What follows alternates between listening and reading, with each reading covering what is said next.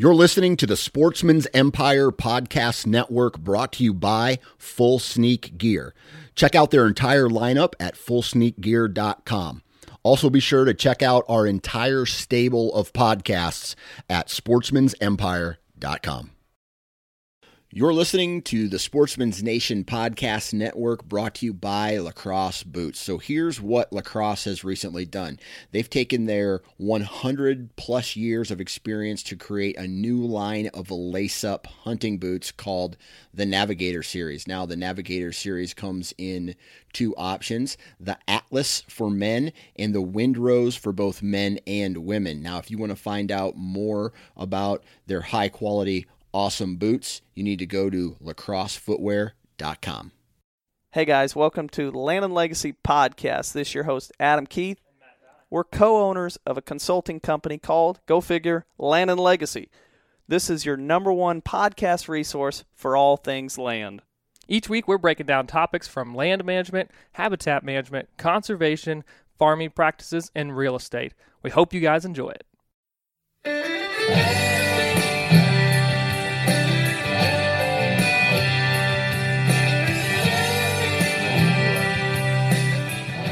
All right, guys, welcome back. Thanks for coming and joining us again. This is Adam here, and we are joined by a good friend, guest of ours, returning guest, was on probably 8 months ago or so, Mr. Casey Morgan. Casey, do you want to give us a little idea of your background? We've got, I guess, to open it up. How many years did you run the blood tracking business? Well, actually, just under a decade. Okay. So, yep. And I no longer do it as a business. I just do it on the side a little bit every now and then for close friends and relatives. Gotcha. So Casey had a blood tracking business. I noticed your license plate today was what is that? Trackham. Trackham. Yep. Yeah. So you ran a blood trailing business for almost a decade of trailing whitetail deer. Yep. And you worked for one or multiple outfitters? Yeah. Well, I started just doing it for people that called. Yeah. I spread the word, kind of word of mouth, and had a Facebook page when Facebook page weren't as popular as they are now. Yeah. And so the name of the business was Bloodhound Deer Trackers. So anyone then at that time, if you got online and looked up, I need a bloodhound or a deer tracking hound, it kind of popped up first. So in central Wisconsin, I kind of hung close to there at first, and that's how it got started. But then when I got hired as an outfitter, then out in Ohio, I did it for several outfitters out there while I was outfitting, just helping out with the clients if you couldn't find their deer. Gotcha. We would do that. So how many deer do you think you tracked? In a lifetime or with my dog? In a lifetime, or with your dog? I know this. The most busy year that we had with Bloodhound Deer Trackers, there was 96 tracks I ran in one fall. Gotcha. So, and that was the most busy. So, digressing down from there, I think the first year we did 40 or 50, and then it was between that 60 to 90 for every year after that. So, quite a few per year. And then obviously as you're growing up hunting, you track plenty of deer every time your buddy shoots one or whatever. Oh yeah, for sure. But as a business, probably over 10 years, averaging 60 to 70. So between 700 and 1,000 tracks. Yeah. Over that time.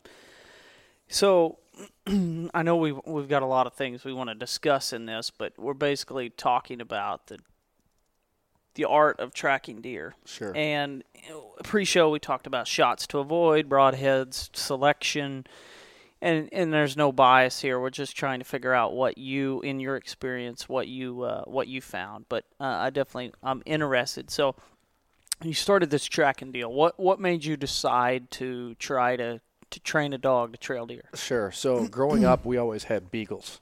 And we would run rabbits with beagles. Yeah. And as many houndsmen know, if a beagle or a dog is gun shy, it's basically useless as a hunting dog. Yes. And I had saved up to purchase a beagle from a very good bloodline in the area that tracked at a local beagle club that we were familiar with. Yeah. And we got the dog, got it as a puppy, raised it up, didn't have anything that occurred that was out of the ordinary for a normal puppy. The dog ended up being gun shy. So I'm looking around searching for things that maybe I can do with this beagle Yeah. And this was, I was a deer hunter and I hunted rabbits. So I was like, okay, it just made sense. Let's just see if we can get it to track wounded deer. Yeah. And looking back at that, I'm sure the way that I tried to train that dog was ridiculous. How would you go about training that dog? I mean, what I did at that point in time was use basically cattle blood, any blood that I could find, because you just, you don't shoot enough deer to gather blood from it. Yeah. So that's what I started with, and that's the way I started working it. And then as the dog got going, I just tracked a bunch of deer. And it ended up getting to be pretty decent, but I don't know if many people are familiar with beagles, but many of them don't like to deal with any size body of water. They just don't cross it. They're short, they're not good swimmers, and they don't like doing it. So we would track with this dog, and any time we would come to a river or a Sisley Creek, End of line. it was over. So then I'm like, okay, I can't have this. It's time to make the next step. I'm a little more knowledgeable now, and I ended up getting a bloodhound out of a line in the UP that was the parents were search and rescue dogs. Yeah. So a tracking line, with a little bit more experience with what I was trying to do. And then also through that, I formed a relationship with a good buddy of mine that owned a high fence hunting preserve. Yeah. And so during that time, we then used the high fence hunting preserve to train the dog on just purely live tracks, because you're managing the herd 365 days in a high fence. So anytime they would have tracks occur, we'd be over there tracking. That's how I ended up training that dog. So I'm more interested right now. That all sounds great. But what happened to the beagle?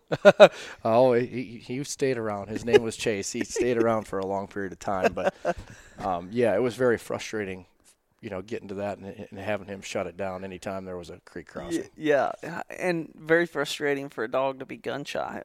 Growing up, we had beagles and bird dogs. Yep. And there was a bird dog that Dad got one point. Same thing. Nothing traumatic. Scared to death of anything. So the dog would always get out of its pen, climb, dig, whatever it could do during 4th of July fireworks celebrations.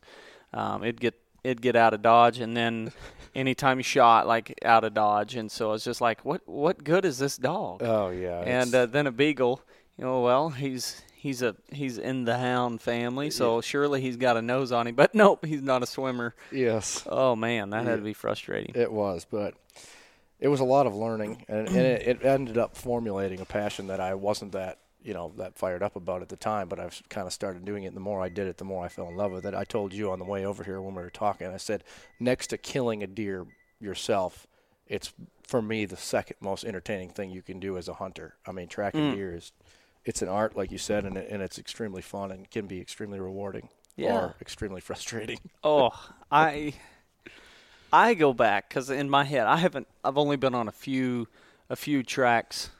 Probably, I guess, all said and done, a dozen tracks where a dog was involved. Sure. And all those track jobs were like the worst. Is probably the scenario you hated, where you tire yourself looking yourself, and then it's like, fine, call the dog. This is our Hail Mary pass. Sure. Call the dog. We've already stirred everything up. And then the dog comes out, and everybody's expectations are low. The hunter's probably thinking, well, we're not going to find it, but whatever. Yep. And then here comes the man with the dog, and he's like, yo, we're going to find it. And you're like, shut up. No, we're not. And then all of a sudden you start tracking, and I don't know, half the time we found it. Sure. That was just with a lab most of the time, and another time was with a bloodhound. Sure. Yeah. So, so walk me through some of your experiences as far as shot angles. Sure. What shot angles when you get to a client and he's like, I hit it this way, and of course, I'm sure one of the worst things, one of the biggest flaws that we have is we always see what we want to see. So it's like, oh no, he's perfectly broadside. And then you get there and you see the entry and exit, or you find the deer and you're like, there's no way that was broadside. You shot him quarter and two. You shot him quarter and away. I'm sure that's one. But what is it when you go up to a client and you're like, all right, where'd you hit him at? And he says, well, I hit him here. Was there a time, or was there a shot angle that you're like, oh, man? Yeah, I mean, generally speaking, anytime you hear someone tell you they hit them high, it's usually pretty, you're in for a long night or a long track job. Yeah, and I guess that's because that chest cavity has to fill up with blood enough to pump it out of the high hole, the high wound. Correct. And because of that, a high wound is less stressful to a deer. As far as getting shot with a bow and arrow or a gun goes, it's less stressful because, like you said, there's not as much vitals up there, and it takes a long time for the blood to get to that point where it's so. Because they're less stressed, the stress of the animal is what the dog is tracking. It's no different than a pack of coyotes or wolves used to track a sick or an injured deer. Yeah. It's the same thing that you're teaching your canine to follow. So the less stressed that animal is, the harder it is for that dog to track it. Gotcha. Then, obviously, the less sign. I mean, if a deer is bleeding like a stuck pig, it's easy for the dog to follow. That's a very, that iron content in the blood and everything smells quite potent. But that high hit, I would say, because they can go far and fast right away. And I don't know if you've experienced this, but usually when a deer's hit high, they book it out of there and they don't stop. I mean, they're taking off for 500-600 yards at a clip, and they're not stopping for quite some time. Mm-hmm. Whereas a deer that's hit paunch they don't go very far before they stop. They get hit and they're like, oh gosh, Yeah, something ain't right. Yep. Yeah. So that high shot, and then as far as angles go, facing or quartering too severely are probably the worst angle. When I hear this, a hunter describing to me what they encountered, that's one, because facing from a tree stand, the way most people hunt, it just creates a very small window. Yeah. And then severely quartering to the front shoulder basically blocks your vitals from you. Now, if I hear from a guy explaining that the deer was slightly quartering to and they hit him behind the shoulder, generally speaking, that's liver cuts. Yeah. And for a dog, given enough time, if the hunter gives the deer enough time and doesn't blow him out of the countryside, it's usually a pretty easy track for the dog. Mm. But, yeah, anything high, anything facing. Now, facing from the ground, every time I've had someone call and tell me that, it's been a seriously devastating shot. I know you would never, but from the ground, for whatever reason, if you get into the chest cavity from the ground on that angle, it seems to tear That's why I wonder if that's because, or why you see oftentimes elk hunters will take that facing to shot. There was a video going through social media a couple years ago where a guy took it looked like a kind of a longer shot on a facing elk and clipped him right at the bottom of the brisket, and the elk kind of like stood there, and you could just see blood just pumping out, hit him right in the heart. Yeah. And so I think that's why you probably see a lot of elk hunters not hesitating in that front. They're on the ground most of the time. They're shooting them straight into the chest cavity, and it's just going right into the vitals. Yes. Man, yeah. So walk me through, if you had to prioritize, if you could, would you rather hear walk me through kind of prioritizing shot selection as far as location on an animal? And I guess that's probably unfair because it depends on the broad head of choice, because as we talked pre-show, if you're using a fixed blade broadhead, where would you rank it, let's say front shoulder brisket versus right behind the shoulder versus further back in the chest cavity? Sure. Well, with a fixed blade, as we talked, you have a lot more leeway forward in the animal with a fixed blade. Yeah. Versus a mechanical broadheads are not made to go through a lot of dense muscle and bone. They're just not made to do that. Usually you see a lot of blade and it's not a very thick, robust blade. Yeah. They're meant to throw and create as much hemorrhaging in the wound as they possibly can of mechanical. I'm talking about now a fixed blade. You got a little more leeway toward the front shoulder. You can afford to be a little more forward. Now, I'm not saying try to slam a deer in the front shoulder with an arrow at any point in time. And we're talking basically because obviously you want to aim for me. I've always aimed bottom heart. Mm-hmm. Kind of like some people say lower third, but I almost go below that if you want to say the bottom quarter, or if you were to section off a deer's body horizontally into quarters, 4 different pieces, I would try to hit right there at that first intersection between the low part and the second part. And so if a deer reacts, you hit him in the lungs. Yep. If he doesn't react, you hit him square in the bottom of the heart, and he ain't going to go very far at all. I think of a hunt a couple years ago with Matt actually filming on my family farm, I shot a deer. It was 40 yards, but I hit him right in the heart, and he ran 10 yards and fell over dead. Sure, yep. But if you're looking at, that's where you aim. A lot of times they react. Okay, great. But if you're shooting a mechanical and you hit and you're aiming, you're still trying to hit the heart or lungs. Yep.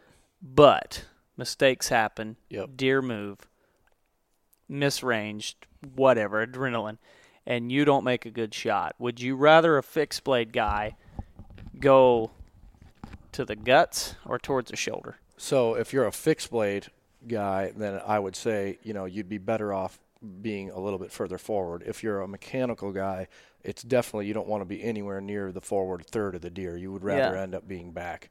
A fixed blade, many fixed blades that you use, it's a hole puncture basically. When you if you shot it through a piece of paper, and you stuck your finger through there, it would be essentially a hole that it would create. So making a small hole through the paunch or the guttural area, generally it's going to take a long time for that deer to expire. Yeah. Whereas let's call it a 2 3/4 inch mechanical broadhead, I mean, that's going to be devastating for your back. And also, if you miss forward with a mechanical, you're completely out of luck. I mean, it just slams in a bone. And sometimes it can punch through, but it's not a lottery I want to play. Exactly. And you hear nothing in whitetail deer hunting is absolute. So you can't sit here and say, you can't hit a deer with a mechanical in the front shoulder, because there's always 3 guys or 5 guys out there that have some story that they smoked him with a mechanical. Whether it's true or not. and there's always a guy that said, he swears by fixed blades and he hits them anywhere and they die no matter what. But I mean, rule of thumb, you have more leeway to the front with a fixed blade, and you have more leeway to the back with a mechanical broadhead, just because of the size of the cut. Yeah. So, like, when we're sitting here talking about this, as a deer tracker, like, I don't get called if it's a good shot. Yeah. You just don't. No. So, but you hear that it's a good shot all the time. But you don't get a phone call. So, for me, the number one thing that I would like to hear is a guy shooting a big mechanical broadhead that says he hit the deer back. Yeah. I know that if I give that deer enough time and I put the dog and work things properly, that we're going to find that deer without a shadow of a doubt, because the deer is going to expire and there's going to be a heck of a lot of scent there. Yeah. If you hear mechanical, I hit him high or I hit him forward, and you're going to hear the same story.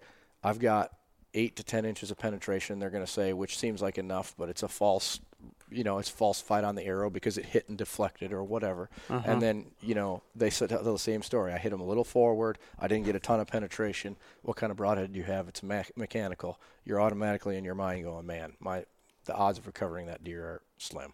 I can tell you multiple stories of mechanicals and front shoulders and never find them. But you get that bright red blood, and you're like, I still feel good. And he bleeds for a long, long time. Yes. And then it just finally fades away, and you're like, I don't know what happened. Yeah. And you're like, hit him in the muscles. Once that, exactly, hit him in the muscles. And you might even get what appears to be that frothy, like lung bubbles, but it's like there's so much moving with that front leg jarring around that you might have what appears to be a pop bubble, but it's just a bubble from basically the jostling of the front shoulders. And I tracked so many growing up of buddies, and I don't want to mention his name, but he's one of my brothers, and I only have one, so we all know who it is. But he shot a couple in the shoulders that with a mechanical, and we never found them, and like he kind of, during that span of a few years, he drifted forward and hit him in the shoulders, and then there was a span where I drifted back and hit him in liver, lungs, or liver guts, and so we both have our flaws. Sure. But we definitely had those experiences, and then I could tell you of multiples that we never found that were shot with fixed blades that was back in the body. Yeah. And those are the ones where you're just like, man, it's just you're following gunk, and it's not a fun track job. Yep. But then you throw in a big 2-blade expandable in the guts, and you give them plenty of time, and it's like, oh, Yeah, they just can't. There's too Can't much. take it. Too much trauma there with it. Going back to what you said about the blood. So all blood contains oxygen. Yeah. So there's going to be, it'd be cool on a podcast if you could share a picture of it, because frothy lung blood almost doesn't appear to be blood. If you really, yes, it's red, but it's almost like I don't even know how to explain it, but like other than like a margarita slush on the top, that's right. red. Yeah. It's so foamy that you cannot mistake it for anything but what it is. Whereas if you look at blood and you're like, is that a bubble? Yeah. If you're saying, is that a bubble? Is that lung blood? If you're asking yourself that question, it's not. Yeah. I pretty much assure you of that. Either you look down and be like, oh my gosh, that's lung blood. Or it's not. Because if you're having to question There's that. no mistaking it. Not usually, no. Yeah. You said something that made me laugh. You don't usually get called for the easy track jobs. Correct. What's the furthest you ever tracked a deer and found it? Oh, it was the same track, and this is I haven't received the phone call now. Going back to the story, I got the phone call 48 hours after the deer was shot. So we're talking about 2 days since the deer's been hit, and the deer went. It was 1.75 and change, so a mile, almost 2 miles. And after 2 days, a 2-day-old. Now, an interesting thing transpired here. It was in the early part of the season. We got on the track 2 days later, and were able to follow it decent. And as you got further, and the third day that we got on it, basically, because I got the call at 48 hours, so I got there after that. Yeah. The temperature went from 60 to 88 degrees. Oh. So that deer that had been out there for over 48 hours, which was unable to be found, and they had another dog in there, and I don't blame the other dog. The temperatures were low then. Well, when I got there and as I got further into the track, the temperature started to rise, and as soon as the temperature came up, the deer started to smell, and the dog had an easy time finding it. So is it a long track and is it an old track? Yes, it is, but there are factors that limit that. You hear a lot of people all the time saying, my dog's cold nose, I ran. Realistically, you got to get there within 48 hours or sooner. And then as far as length of tracks, an interesting part of tracking deer is that the further you get into a track, the more potent that scent will get, because the deer crossed that path sooner than it did earlier in the track. Does that make sense, what I'm saying? Yeah. So the further you get, the closer you get where the deer is dead, that track is not as old as in the start. So the scent actually increases as you get into the track further along. Yeah, makes sense. If you're on the deer. Yeah, if you're on the deer. You were running bloodhounds, right? Yes, sir. What other breeds have you ran or know of working? I see a lot of guys trying to find little small breeds that they don't have to feed 100 pounds a day or a week to keep fed. You ran bloodhounds, ran a beagle. Have you ran any other breeds? I have not. I've witnessed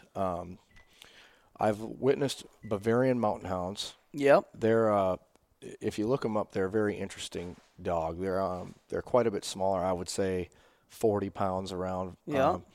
And they're a very unique dog, and they're very popular. The other one is a wire-haired dachshund. I've seen those used a lot. Yeah, they're often referred to as teckles, and that's really small. Obviously, when you talk about dachshund, you hear wiener dog. Now, if you put a normal American run-of-the-mill wiener dog next to a solid line European tracking teckle or wire-haired dachshund, they look significantly different. Gotcha. So the American lines have kind of mudded this up along the way. So when you hear wire-haired dachshund, it's not the same as your run-of-the-mill wiener dog that you see that's overweight, barely making it down the sidewalk. Gotcha. But that's one. What about a Texas Blue Lacy? I've heard a lot of that. Now, in Texas, you do not have to run your dogs on a leash. Gotcha. So that makes a big difference, right? Because you wouldn't use a bloodhound where you could run your dog off a leash because they're notoriously slower trackers. The bloodhound that we that I got to witness. I'm trying to think of that guy, but he was tied in with the Illinois Outfitters. I think the dog's name was Jesse. Sure. So you'd be talking about Tracker J, John. That's it. Yeah. That dog worked so slow, but I just remember it like getting up on its back legs, smelling every weed that deer may have ran by, and just going so slow, but smelling every square inch of what he was going over. It was like, my goodness, he's very thorough. Yes. Then I've been one lab was like, boom, just like where you're like, I don't even think that dog's smelling anything. It's just kind of running. Yep. And both of them found deer. I mean, the Jesse dogs was a notorious bloodhound for tracking deer, but different strokes for different folks, I guess. Yeah. I mean, any retrieving dog is going to be a quartering, genetically, or so I shouldn't say genetically, but breed specific. They're really were made as bird dogs to not get very far away from a hunter and cover a lot of ground in a broad area. Yep. So whereas a hound is a straight line tracking dog, generally speaking. So in my opinion, and this is not to say that millions of labs out there aren't recovering hundreds of deer, but when you're in a state where you've got to run a dog on a leash, to have a quartering dog whipping around in front of you makes things kind of difficult, right? You're going through trees and things. In the straight line tracking hound, they kind of make it easier for a handler to follow the dog through the track. They all find deer, like you said. So picture this. In Missouri, they have to be on a leash. And what other states do they have to be on a leash? Wisconsin, I know for sure. Missouri. I want to say Minnesota and North Dakota have that same thing. What about Iowa? Iowa does not allow tracking deer with dogs. Okay. Currently. What about Illinois? Illinois does, and they have to be on a leash. Gotcha. Yep. And then I think as you get further down to the southern states, I mean, there are some states that allow hunting deer with dogs. Well, I was just getting ready to say that. Shoot, you go south or you go east, and you're going to run into states where you can use them to hunt. I would love to try that someday. Go back with Matt to Virginia, and you'll get to try it. Oh, yeah. So, you gotta give me on a scale of 1 to 10. 10, we find the deer. 0, we don't find the deer. Just the chances. Let's say I shoot a fixed blade. I call you up and say, hey, I shot this deer broadside, shot it mid-body. It's been 2 hours. We haven't tracked it. Yeah, I mean, if you're saying middle, saying top, high, low, middle, front to back, dead middle. Basically, if you were to look at the vitals, it'd be like, I think I probably clipped liver. Yeah. So by use of a tracking dog, that shot, if we give the deer enough time, which I'm going to say right to you, the conversation is going to go, hey, we're going to give this deer at least 24 hours, probably going to give it a little more than that.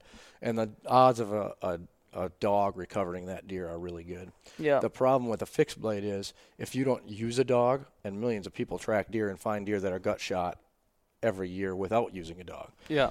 It's very difficult with a fixed blade to find that deer without a dog.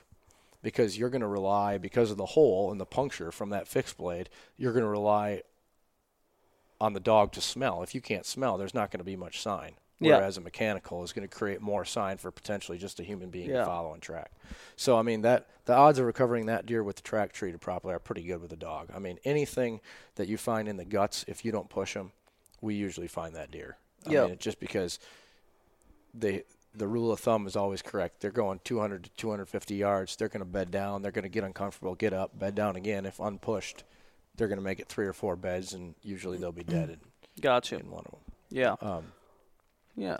So 6, 7, somewhere in there probably? Yeah, probably. Yeah. Yep. What about a mechanical that my arrow shows I have 7, 8 inches of penetration, but loud smack. Yeah. A little bit forward. Yeah, that's less than 30% for sure of recovering that deer. Just because loud smack means bone. Yeah. Bone is bad for a mechanical. I mean, you just don't hear it. Now, like I said, there's times where, especially if you're right on the edge of that shoulder blade, I've seen this happen where it hits right off the edge of it and deflects and then gets in there, because truly 7 inches is enough. If you get 7 inches into the cavity, that's why I said that. Yeah, that could kill a deer. But what I've often found is the arrow hits that hard and deflects or the end breaks and kind of keeps like, if this is the arrow and it's hard to show, but it kind of crumples and keeps pushing in. Yeah. Now you pull your arrow out and it looks like you got 7 inches, but the end is broke off. Yeah. Well, I agree the end is broke off, and you should say, okay, well, this much is still in him. Yes, but it's smashed up against that shoulder blade into a crumpled ball. It didn't penetrate through the shoulder blade. It's just sitting in their front shoulder as a big knot of carbon and steel, basically. It kind of, if you were to take your finger and try to hold it straight and just slam it into a wall, it's going to bend at knuckles and just keep wadding up. Exactly. And it's still sitting on the wall. Yeah. But it's not. And then if you pulled it back out, you'd be like, ah! Yes. And you'd say, well, it looks like I got that far into that wall, but realistically, you just mash your finger. Exactly. That's exactly what happens. And it creates, I've had it happen where I've looked at my arm, I'm like, okay, this much is broke off. I got blood on this much. Now it should be, I've got 14 inches. Well, no. Yeah. It snapped off and broke, like, and there's blood. There's a lot of false things when looking at an arrow afterwards. Gotcha. What about this is a shot that I've seen, we don't even have to say what kind of broadhead we shoot, but mechanical broadhead, shoot it, clip a limb that you didn't see, curveball way back, right in front of the back cam. Sure. Guy went in an hour, 2 hours after he shot it. Not sure if he jumped the deer or not, but he tracked it for 200 yards, backed out. He calls you.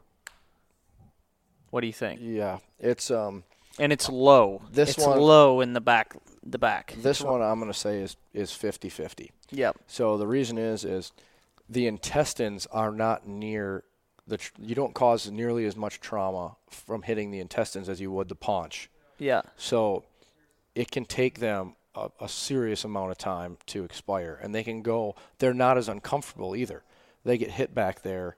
It doesn't cause the discomfort that a paunch shot would cause. Yeah. So they can go further without bedding. Mm-hmm. Once they do bed, they can get up, move more long distances. Now add to it that odds are he did push the deer, because the deer didn't go much further than 200 yards to bed down at first. I can guarantee that. Yeah. Because once it got uncomfortable, it bedded down. But just given that, like you said, that angle, if he got into the opposite back hip, he would have a much higher recovery rate. Yeah. Or when I don't say the deer would have a higher recovery rate, the hunter would have a higher recovery rate, because the more you hit, if he's uncomfortable and can't move his back leg very well, he's going to bed down sooner, and it's just going to cause more discomfort, more trauma, more stiffness, everything. So that's like a 50-50. I have hit a deer myself in nothing but the intestines, hit a limb, same thing that you described, and ended up back and never recovered the deer. But did find it expired later on the following spring. Yep. And it was half mile that it went. Most likely, even though we waited 24 hours to track it, we were still tracking a live deer 24 hours later. Yeah. It'd be nothing for that deer to live 2.5, 3 days. Yeah. Die more of infection. Yes. Yeah. So that's the other thing. Like, how long can you really wait and still be effective? Okay, you want to give the deer enough time to expire, but when you get into 48 hours, you're like, got to make a move here. Yeah. Weather usually comes in, or some sort of. Yeah. So that one's, I would say, 50-50. If you get something on the exit that causes a lot of pain, discomfort, or hemorrhaging, you're in the chips. If not, it's going to be a pretty tough track. Yep. Gotcha. Yeah. Do you have any hunts where, growing up, where you're like, man, if I only I'd have had a dog, I would have found that deer? Oh, yes, tons. I can think of two in my head. I shot one on public land, never found it, and I know that deer's dead because he was one-lunged and liver, and we had to go home that night. And so we went in too early, and it's like, man, if we could have, and being young and dumb, if we'd have backed out and gone back in 5 hours later and just been like, we can give him plenty of time. It's all right if we're late getting home. Yeah, we'd have found that deer. But if we'd had a dog, I know we'd found that deer. Yeah. There's a bunch I can think of. As you're growing up, you always have those encounters. Most of the time, you got a dog because there was a significant time where you're like, I'm never doing that again. I'm going to train one, so if in case this happens again, we're going to find that deer. Right, exactly. Yeah. And the other thing you found too is you know, nobody ever calls you for small deer, generally speaking. You know, they're like, yeah, it's not a bad thing. It sounds bad when you say it, but it's usually like holy buckets, I really need to find this deer. Yeah, but I'll pay whatever. Yes, exactly. Yeah. What was the biggest deer you ever found? Matt Serwa. It was 201 3/8. Yeah. It was at that time. What state was that in? Wisconsin. Oh wow, yep. Yeah. I mean, that was the biggest deer at that time that we'd ever tracked, recovered, and I remember that phone call perfectly. He called me in the morning. He goes, "Is this Casey?" And I said, "Yeah." He's like, "Can you come out and track a deer?" And I was like, "Absolutely, but we've got to get it done this morning because I've got to go and help another guy out this afternoon." And he goes, "I'm going to need you to call that guy and just tell him that you're going to be busy for the rest of the day." And I was like, I didn't know him that well at the time. I know him well now, but I didn't know him that well. I was like, I just can't do that. I already told him I was going to be there, you know. And he goes, "Well, I'll show you the pictures when you get here." And I was like, "Yeah, the pictures don't matter. I really need to just get in, run your track, and then get out and go to the next one." Well, the reason why he said that was not only because it was a giant deer. We were tracking in the middle of nowhere. We were over 2 miles back by the time we recovered it, and I didn't get out of there. But I kept to my word when I got out and got the deer drug out and everything. I jumped in the truck and just kept going. He's like, "Well, don't you want to have a beer and celebrate?" And I was like, at that time, I was always all fired up. I wanted to go track some more, you know. But yeah. Oh, that's awesome. Any, we'll wrap this up, but any other tips or tricks? And what about a guy who's like, I want to get a dog to start blood tracking? What's breed would you say, you know, this breed is better temperamental or easier to work with? And yeah, I mean, that's a tough question. I would say if you're a guy that's going to track deer basically for yourself, yeah, I would concentrate on a sporting dog that you want to have at home. Because any dog's got plenty of nose to do this if you train them and you work with them.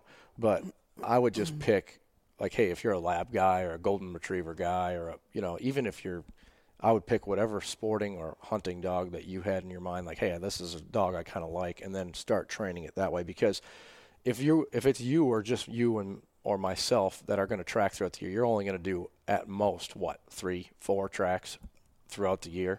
So, picking a dog like a bloodhound that is big and drooly and hairy and eats more food than you and I do, it seems counterproductive if you're only going to run a few tracks a year. I mean, yeah. So I would just pick, what you're doing. But then I would go to work. If you really want to do it and you want to be successful at it, I would go to work with the dog, work with them a little every day, and that will create, the more pleasurable experience at the end of it than picking a different dog breed. Just getting the dog out, getting it work is going to be the difference, not whatever breed it is, I think. Gotcha. Okay.